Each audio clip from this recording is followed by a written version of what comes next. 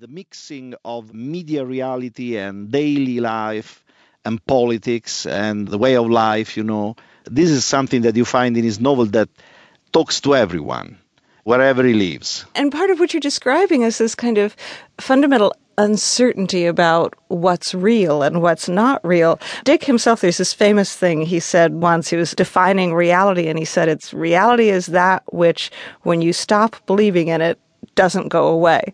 Which at first glance would seem obvious. Of course, reality doesn't go away. But I think it's a subtler comment. What I find fascinating in that famous quotation of Dick is that the basic idea is that reality is not something that manifests itself clearly. It's something that doesn't want to go away. What's the meaning of this? The meaning is that we have a map, a mental map of reality in our head. And sometimes we superimpose the map that we have in our head, the image of reality that we have in our head, that can be wrong sometimes. We superimpose it on reality. So sometimes we don't really access reality directly. We have our desires, fears, expectations, paranoias, whatever, that act like a sort of filter between us and reality, create a sort of virtual reality that happens for everybody. Well, in a media-saturated society like ours, this is even stronger.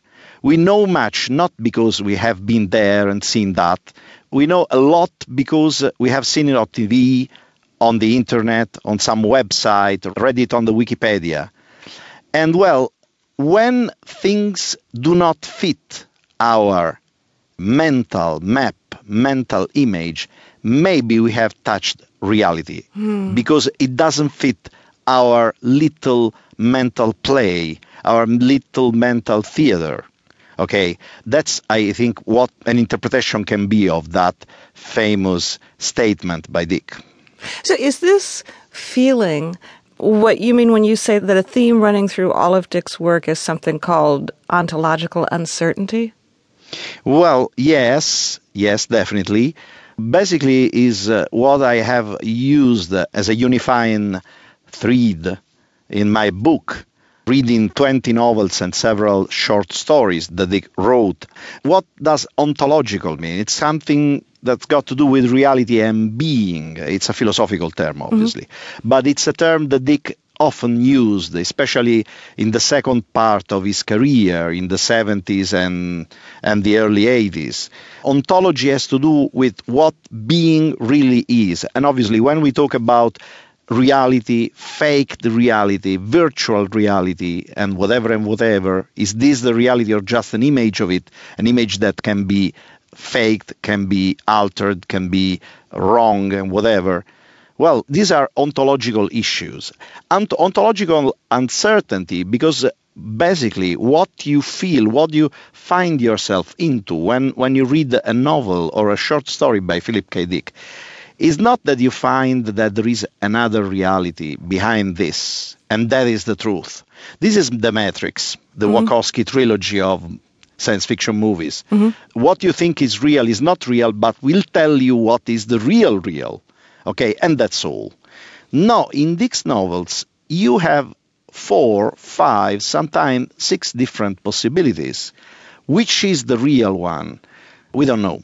We should talk a little bit more about his work. Is there another story that you think illustrates pretty well what we're talking about, this ontological uncertainty? Let me speak about Ubik, which is a 1968 novel. It's set in a far future where big corporations fight against each other using people with supernatural powers, sort of telepaths, telekinesis and things like this, psi power. Well, there is an agency that provides big corporations with people with a special talent. They are called the inertials. They don't have real psi powers. They can stop people who have them. So if you are worried that one of your executives' thoughts can be read by a telepath, you put an inertial near him and stop that. This is just the beginning of the story, because what happens is that there is a bombing, and this group of characters think they have survived, but strange thing